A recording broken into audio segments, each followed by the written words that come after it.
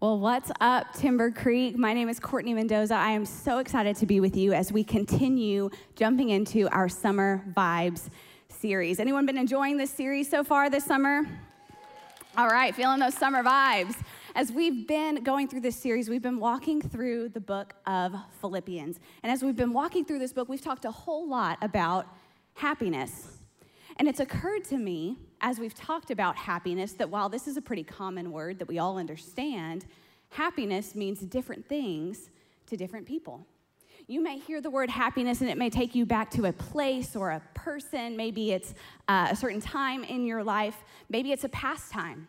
Maybe you are an athlete or a runner. Maybe you really enjoy exercise and you just love being out there, being outdoors, exercising. I mean, these people look happier running than I've ever been running in my life, but maybe you love exercise, love running, love that energetic feeling. Maybe you love baking or cooking, getting in the kitchen, whether it's just for fun or whether that's what you do for a living, and you love creating something delicious for others to enjoy. Maybe some of you in this room are artists. Maybe we've got some Bob Rosses in the room. Whether it's painting or sketch, maybe your art is music, and when you are in that place doing that thing, it's just happiness. It is your happy place. Some of you may find happiness in a time of year. Do I have any spring, summer fans in the room? Where are my spring, summer people? You want the blooming flowers, take me to the beach, give me the warm weather. And then some of you may be fall, winter fans. Where are my fall, winter people in? These are my people. Give me the cooler weather, the nice temperatures, the changing leaves. Give me snow. Whatever snow I can get in Texas, I will take. Just not Snowmageddon. I want to have my power and my water, please. We're here in East Texas, and I know some of you may be looking forward to a time of year that is coming up called deer season.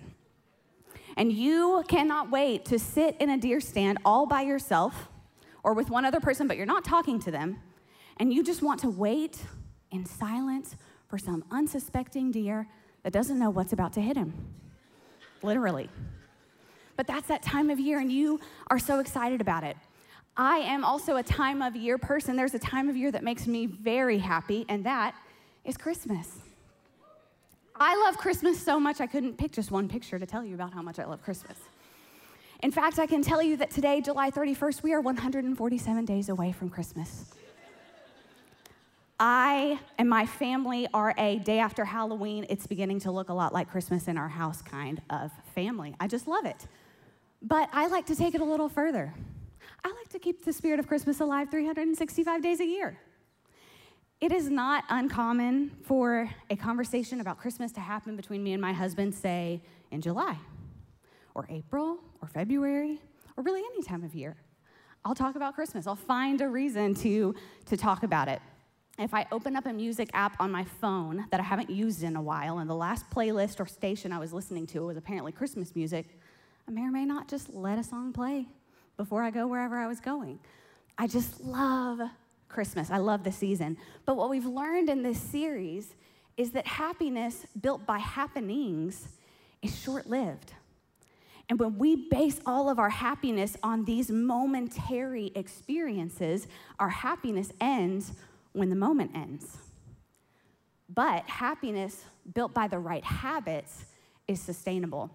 And this has been our anchor throughout this series. We've talked about habits for happiness in relationships, in humility, in the workplace, daily habits, and stress. And when I look at this list, I realize that these are not the things that I typically associate with the word happiness. They're not the first thing on my mind. And today's topic, today's passage from Philippians is no different, because today we're talking about how happy giving produces happy living. And giving, finances may not be at the top of your happiness list.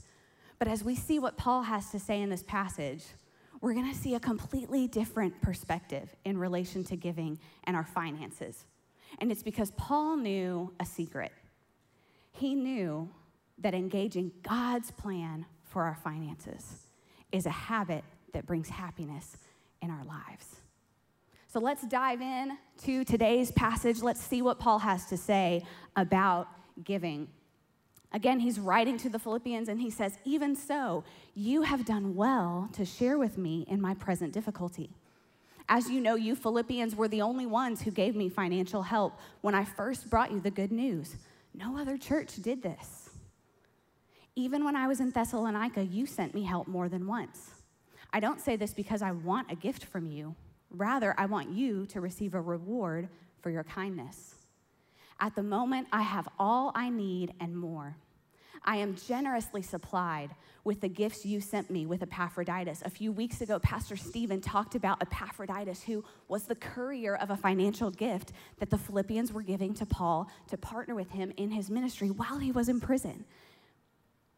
Paul says they are a sweet-smelling sacrifice that is acceptable and pleasing to God.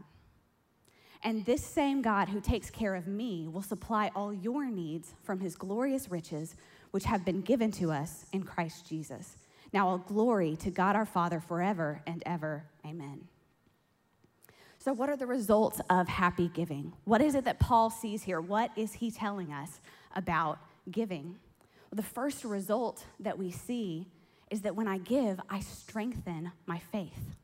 When I give, I strengthen my faith. Paul says, but though I appreciate your gifts, what makes me happiest is the well-earned reward you will have because of your kindness. I think sometimes we can read the Bible and we can get caught up in maybe how big the Bible is, or the fact that it's God's word, or maybe passages we don't understand. Maybe we're reading a version that's confusing, or we're seeing the King James and we read these and thous, and this isn't how I talk in my normal life. And I think sometimes we can miss something that's really happening, something powerful that's happening in a passage of Scripture. And this could be one of those moments, because we could just read that and keep on going.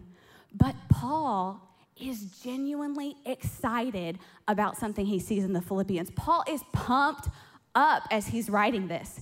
He says, what makes me happiest? He's excited. He's seeing something in this church that he has invested so much of his life into. He's proud of them. He's excited for them. Have any of you parents in the room ever been really excited and proud of your kids? I got a few proud parents in here, all right. My daughter, her name is Adeline, she just turned 3 a couple of months ago, and over the last year or so, there have been some moments that I have been so proud of her.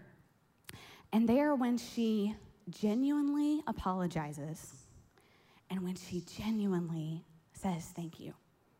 When she genuinely apologizes and genuinely says thank you. There will be these moments where my daughter will come up to me and say, I'm sorry, Mommy, or I'm sorry, Daddy. And I can tell in that moment that she is really feeling remorse for something that she did. Whether she disobeyed something we told her to do, or whether she accidentally knocked something over and it broke or it spilled. But she's beginning to feel and understand that something she did was wrong or hurt someone. And there are also these moments where my daughter will look up at me and say, thank you, Mommy. And I can tell that she is so grateful.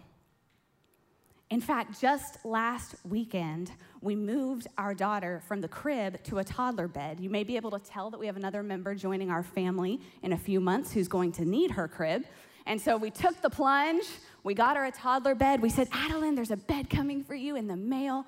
And when we set it up and brought her into her room, her eyes lit up. And she said, thank you, Mommy and Daddy, thank you. Over this last week, I can't count how many times my daughter has said, thank you, Mommy and Daddy, for my new bed. She's so excited. And it's a bed. It's a basic necessity. But she's feeling gratitude for this. Why does this matter to me? Because I want my children to grow up to be adults who are able to admit when they're wrong and say, I'm sorry, whether it was intentional or unintentional. And I want my kids to be able to say thank you when they recognize the blessings that God has placed in their lives, the things that mom and dad or friends, family, coworkers, you name it, have done for them. And so I do my best to cheer on my daughter when I notice these moments. I don't get it every time, but I want to praise her. I want her to know that this is something good, that you are understanding something that Jesus wants you to understand. And in this moment, Paul is seeing fruit in this church.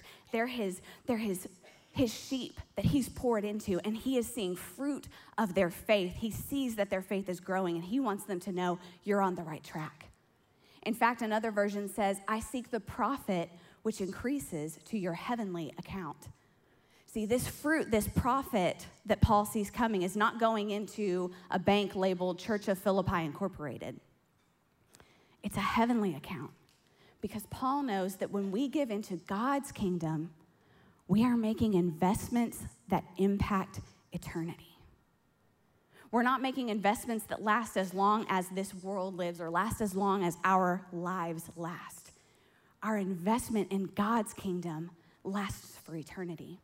And I wonder if Paul looked back or thought back to the words of Jesus that say, stockpile treasure in heaven where it's safe from moth and rust and burglars. The place where your treasure is the place you will most want to be and end up being. Our faith is strengthened when we give because we're giving toward what really matters.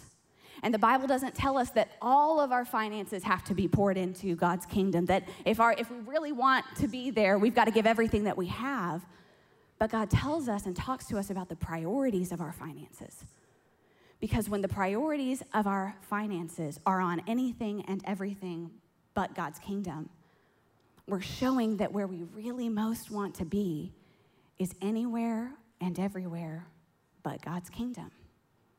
And so Paul is seeing this church begin to get it. They are making these investments that impact eternity, and it is strengthening their faith. The next result of happy giving, I partner with God in his work here on earth. I'm partnering with God in what he's doing. Paul says, as you know, you Philippians were the only ones who gave me financial help when I first brought you the good news. Even when I was in Thessalonica, you sent help more than once. The Philippians were consistently partnering with Paul. They were giving towards what he was doing. They were in partnership with this leader. So what is a partnership? We might think of ongoing association. I'm going to be in partnership for a period of time. It's a joining together. We're going to do more when we're partnered together than we could do individually. We think of commitment. Partnership is not a one-time thing. It's something that I'm going to keep doing. In fact, partnership is a pattern of participation. And what's amazing about this is that God chooses to partner with people.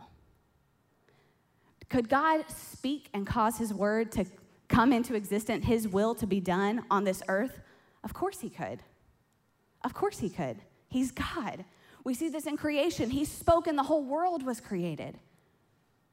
And yet God also spoke and breathed his life into humans, into you and to me. He created us in his image, and he chooses to work through us, to partner with us to accomplish his purposes. We see it here in Philippians. We saw Paul talk about multiple times that the Philippians had supported his ministry. We also see it in the book of Exodus. God's people had come out of Egypt. They were about to build the tabernacle.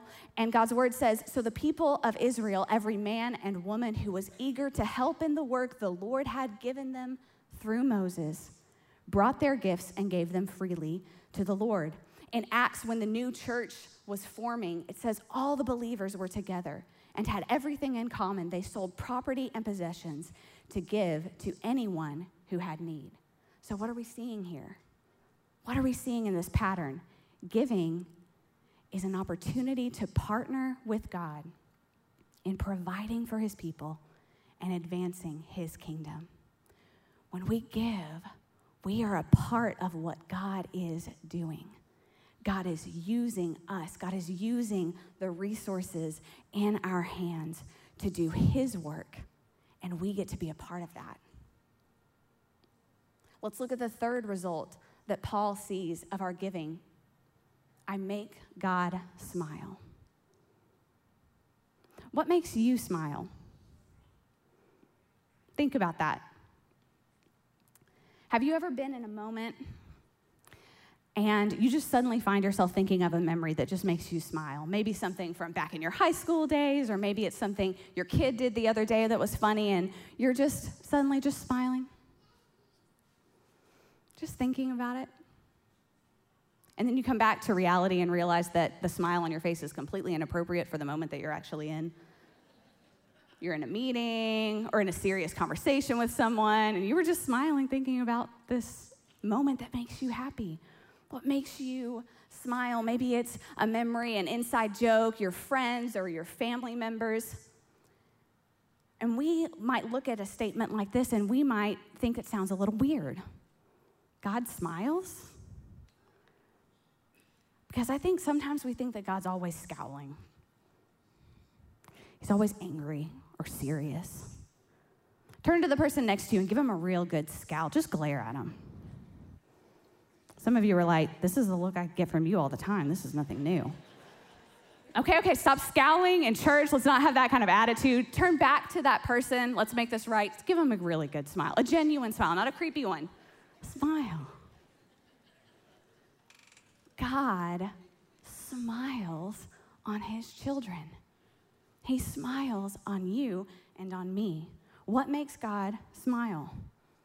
Paul says, I am amply supplied, having received from Epaphroditus what you have sent, a fragrant aroma, an acceptable sacrifice, pleasing to God.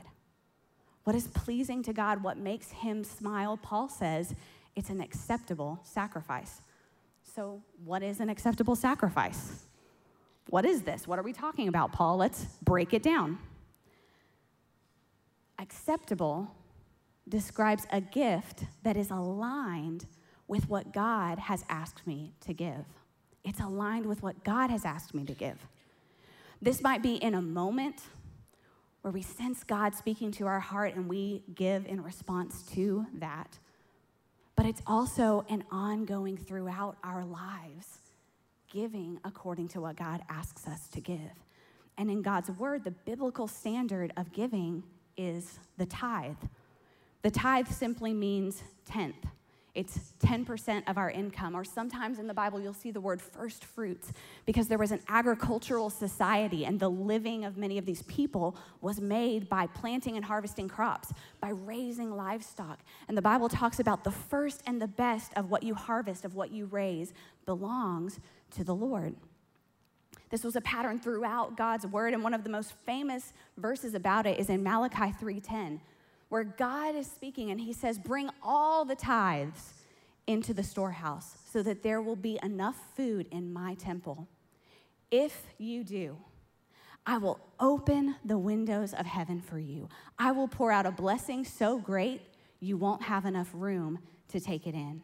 And then look what he says, try it. Put me to the test. Exclamation points. God isn't saying like, try me, just try me.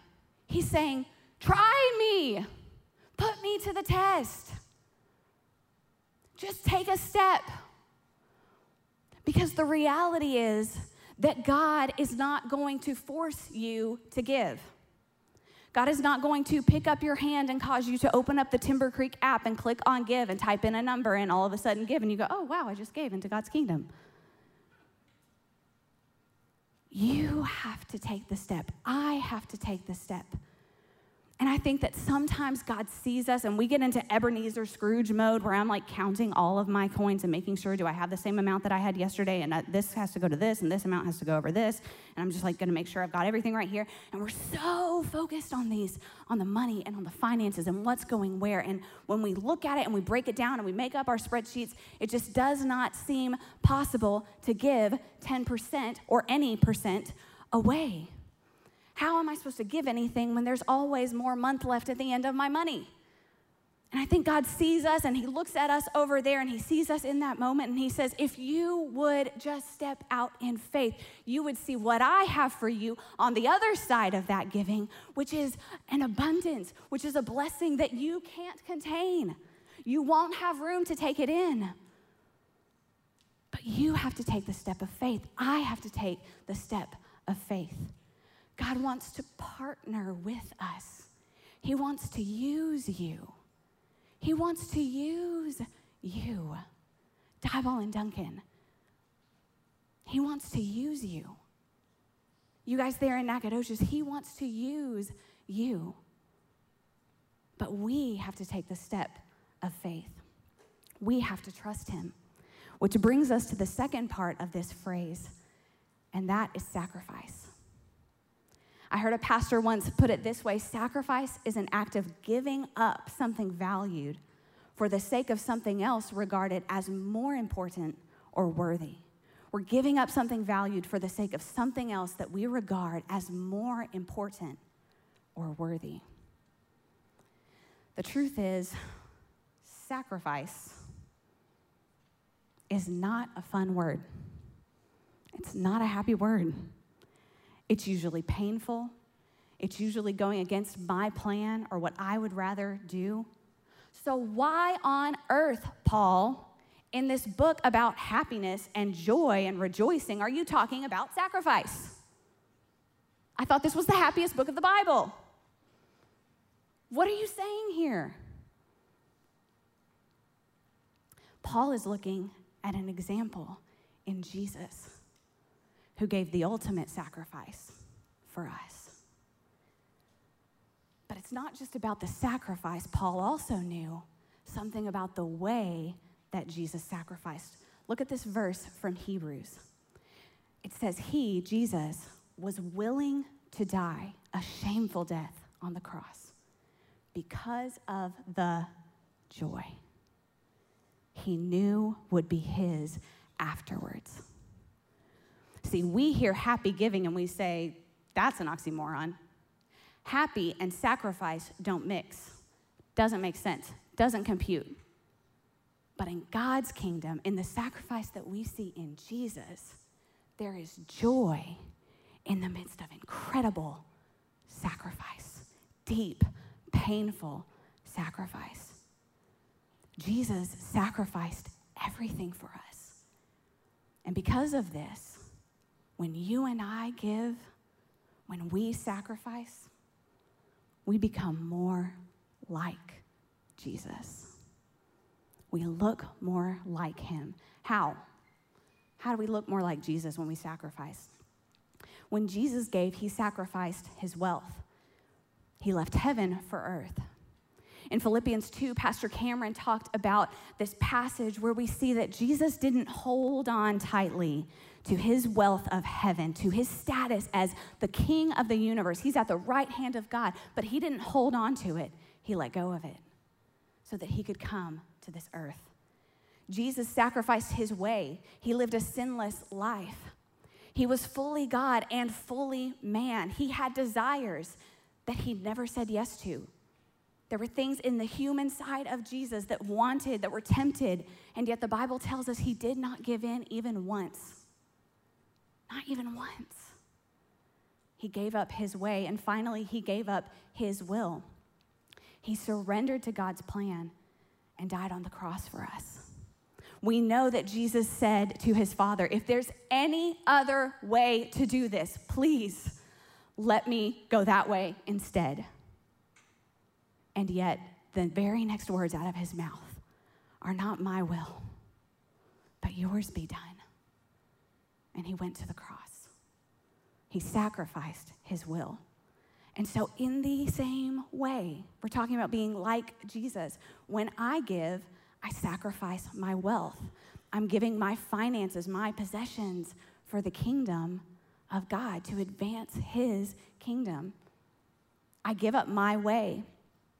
I might be giving up my way of life, might be giving up some of my plans, my methods, the way I would prefer to do things, the way I might want to manage my money, because when I'm giving, I sacrifice my will.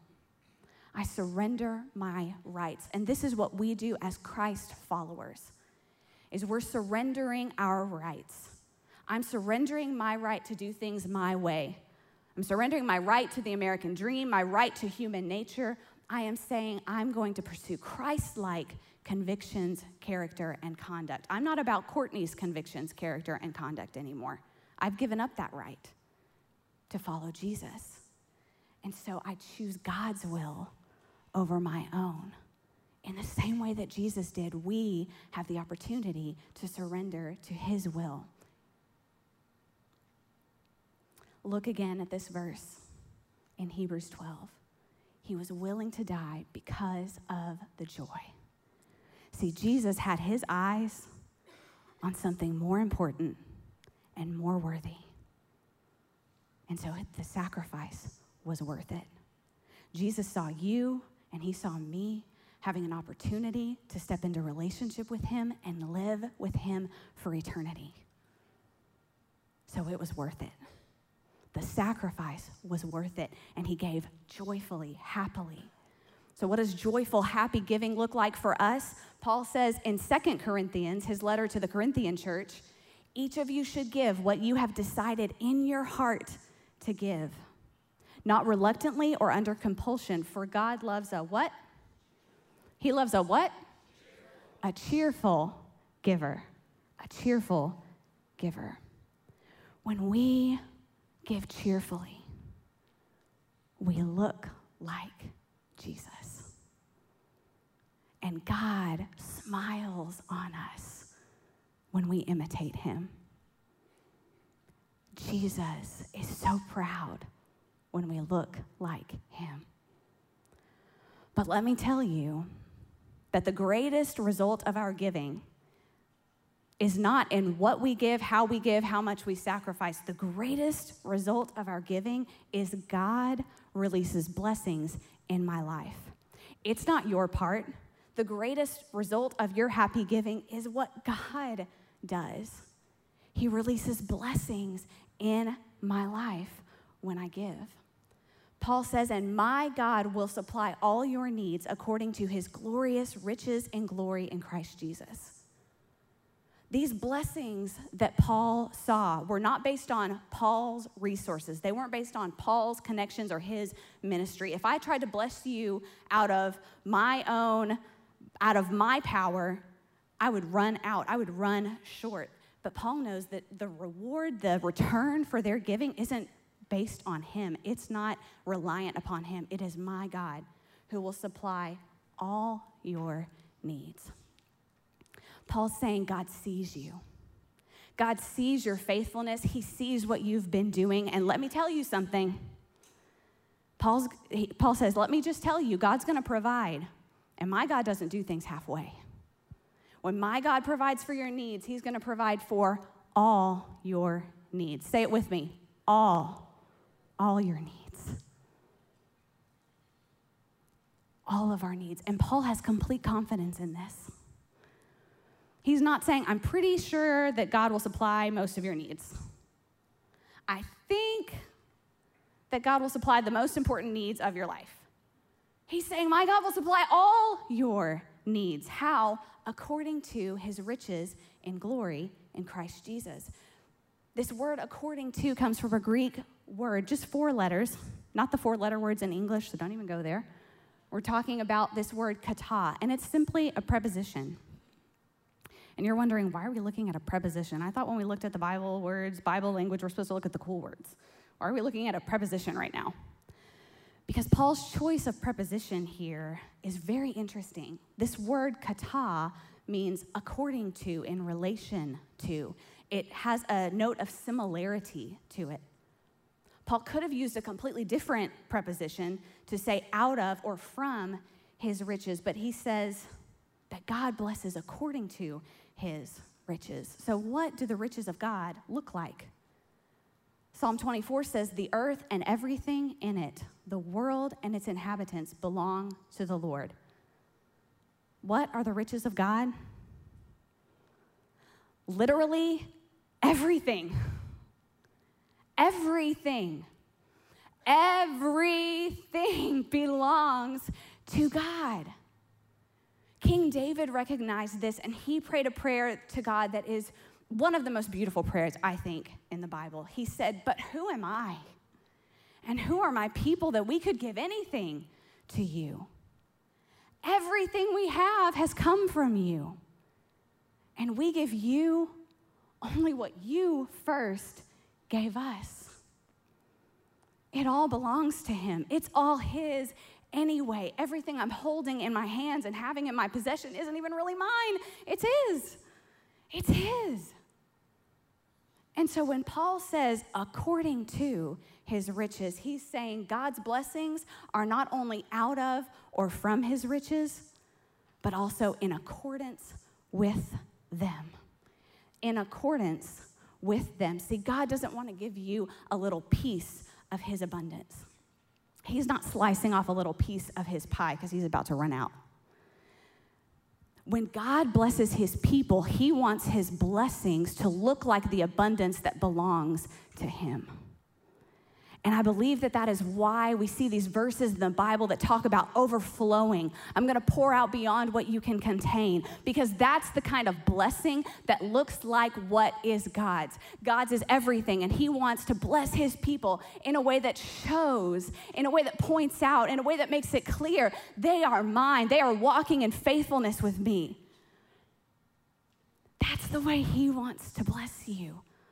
That's the way he will bless you.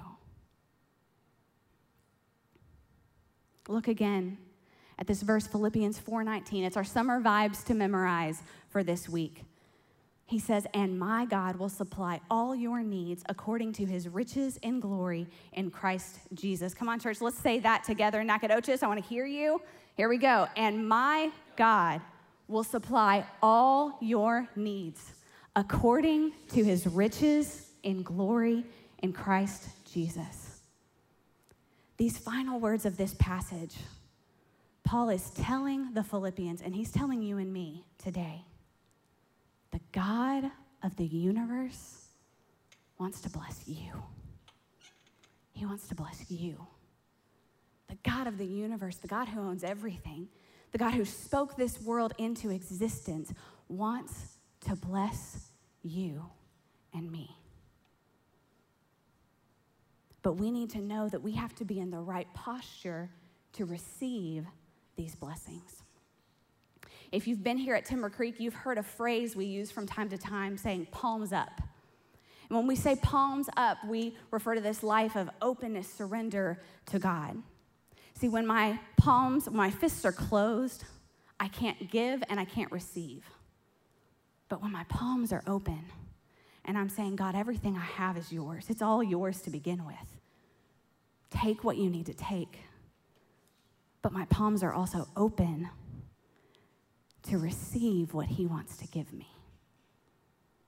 But I want to add something here to this phrase that is well known to us here at Timber Creek as we're walking through this particular part of Scripture, and say that the right posture in our giving is happily palms up. We're happily walking in surrender. So how do I do this? How do I engage in happy giving that produces happy living? We first pray with palms up. We surrender and ask God what he is asking me to give. And then obey with palms up. Give.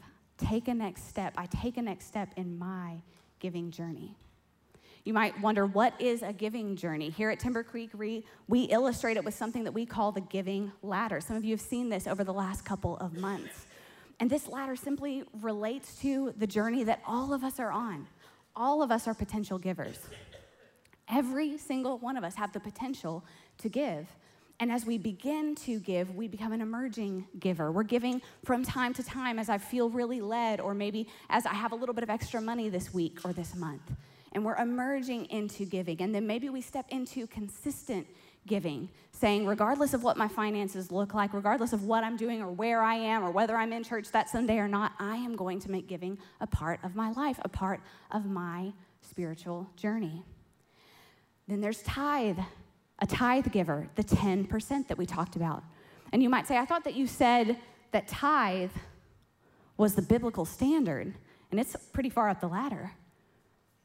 And that is the biblical standard, and I believe that there are certain blessings that are reserved for that step of obedience that God asks us to walk in. But he knows that all of us are on a journey, and he walks with us in that journey. That's who he is. And then this last step on our ladder is extravagant giver, but this is not a destination. It's a lifestyle. It's a life of praying with palms up and obeying with palms up. It's surrendering to him. It's continuing to take the next steps in our giving journey that God calls us to take. So we pray with palms up and we obey with palms up. And you might say, that sounds really nice and it rhymes, but that's really hard to do. And I want you to know that I understand. But more importantly than me understanding, Jesus understands. He knows what it feels like to sacrifice everything. He knows the pain of it. He knows the struggle of it. He knows what it is to obey and surrender with palms up. Not my will, but yours be done. There was a moment in my giving journey that was one of the most important for me in my life. I was a freshman at Bible college at a school called SAGU, just south of Dallas. And every single semester or every year, we would have the opportunity to give toward a certain ministry or project. And we would have something at the beginning of the semester called Commitment Week. And every student would have the opportunity to pray and ask God what he was directing them to give. It was much like we all did together as a church in All In just this spring. And so I prayed, and God laid a number on my heart that was pretty significant considering the fact that I didn't have a job. I was relying on money that I had saved up working at Chick-fil-A, serving Jesus chicken, amen. Praise God. Over the summer, and my parents were gonna give a little bit of money each month to help keep gas in my car, and that was it. So I wrote my commitment card, and I said, okay, God, I'm gonna trust you over this course of this semester. I'm gonna give what you've told me to give. And so I filled out that card, turned it in near the beginning of the week, and within 24 hours of turning in that card, I had another next step from God. And I knew that he was telling me to give the full amount that week. And I remember thinking, I'm sorry, what, God? You know I'm a freshman, right? I've never done this before. I don't have a job right now, and I'm gonna give this full amount that's a pretty good chunk of what I've been saving to live on? But I knew that God had spoken, and so I wrote the check, and by the end of commitment week, I had given my full commitment. And God took care of me. God took care of me. He sustained me. I never had a moment where I was worried I was going to overdraft my account. But God didn't just provide for what I needed. There was a mission trip going from SAGU, one of several that would go out that summer right after my first year. And one of them was going to Ireland. And I thought it would be amazing to go on a mission trip to Ireland. But the money for these trips was completely raised by fundraising. And there were some small fundraisers that teams would partner up and do together. But a lot of the money for these mission trips was raised by writing letters and asking friends and family if they would support you. And through fundraising, God provided more than enough for the cost of my trip. And I got to spend 17 days in Ireland advancing God's kingdom in another part of the world. It was one of the most amazing experiences of my life. But God's blessings for me that year were not even just financial. God blessed me in that first year with some of the most important relationships of my life, from professors who would invest in me throughout my college career to a group of girls who lived on my hall that we became inseparable. And to this day, we still have a text group as we're married and living in different parts of the country, but we're staying in touch, celebrating new life as we're having children and praying over each other in the difficult moments that life sends our way. The most important relationship that came out of my freshman year was with the man who would become my husband, and our relationship started and began to develop in that year. Now, am I saying that all of these things happened in my life because I wrote a little check? Not necessarily. But what I know is that as I have walked in faithfulness, as I have taken next steps, as I've prayed with palms up and obeyed with palms up in my life, I have seen him provide all of my needs. I have seen him bless me beyond what I can contain. And it's not because I'm faithful. It's not because Courtney made the right move. It's because he is faithful, because I haven't gotten it right every time. But he has. He has. And now, as I've stepped into marriage, and as I walk this out with my husband, and as we own a home and have kids, and we're walking this journey and going all in together, these moments where I have to take another step of faith in my giving journey, I find that step a little easier because I saw him faithful then with a teeny tiny amount now compared to bills and compared to mortgage and compared to daycare costs. But I trusted him then, and he was faithful, so I know I can trust him now with the next step that he's giving me. So we pray with palms up and obey with palms up. In this happy giving that produces happy living, what is my next step? As you begin to ask God what your next step might be, I want to encourage you, just like Paul encouraged the Philippians. I know, I've seen it. As you trust him, my God will supply all your needs according to his riches in glory. So what's the next step for you? Maybe some of you are already giving faithfully. Maybe you even filled out a commitment card for All In earlier this year. And I want to say to you exactly what Paul said. You are on the right track. Keep it up. Stay faithful. Keep trusting. Don't be discouraged in it. Don't give up. Keep doing it. You're strengthening your faith. Your giving is impacting eternity. Maybe some of you have lost the joy of giving. You're giving, but there's no happiness in it. There's no joy in it. And I want you to know that God wants you to experience that joy. And you can simply ask him to give you that same joy that he had, that Jesus had when he went to the cross for you. Remind yourself of these scriptures we've seen, these promises of God's word, that he is smiling on you in your faithfulness. God wants to restore your joy in giving. And some of you may have never trusted God in this area of your life, or you sense God saying, it's time to take a next step. I'm calling you to a next step. And I would just want to encourage you to take that step and just see what he does. Just see what he has in store. He is going to be faithful to you. Some of you may be there at Diboll and Duncan are wondering, how can I give? God might be calling you to give up your will, give up your way. You have prayer cards that you'll have an opportunity to fill out, and maybe you're needing to give God that area of worry, anxiety, anger, or fear, and surrender that to him. And you can write that down on that prayer card and turn that in today. Let's look back at this scripture one more time. My God will supply all your needs according to his riches and glory. And these last three words are key. In Christ Jesus.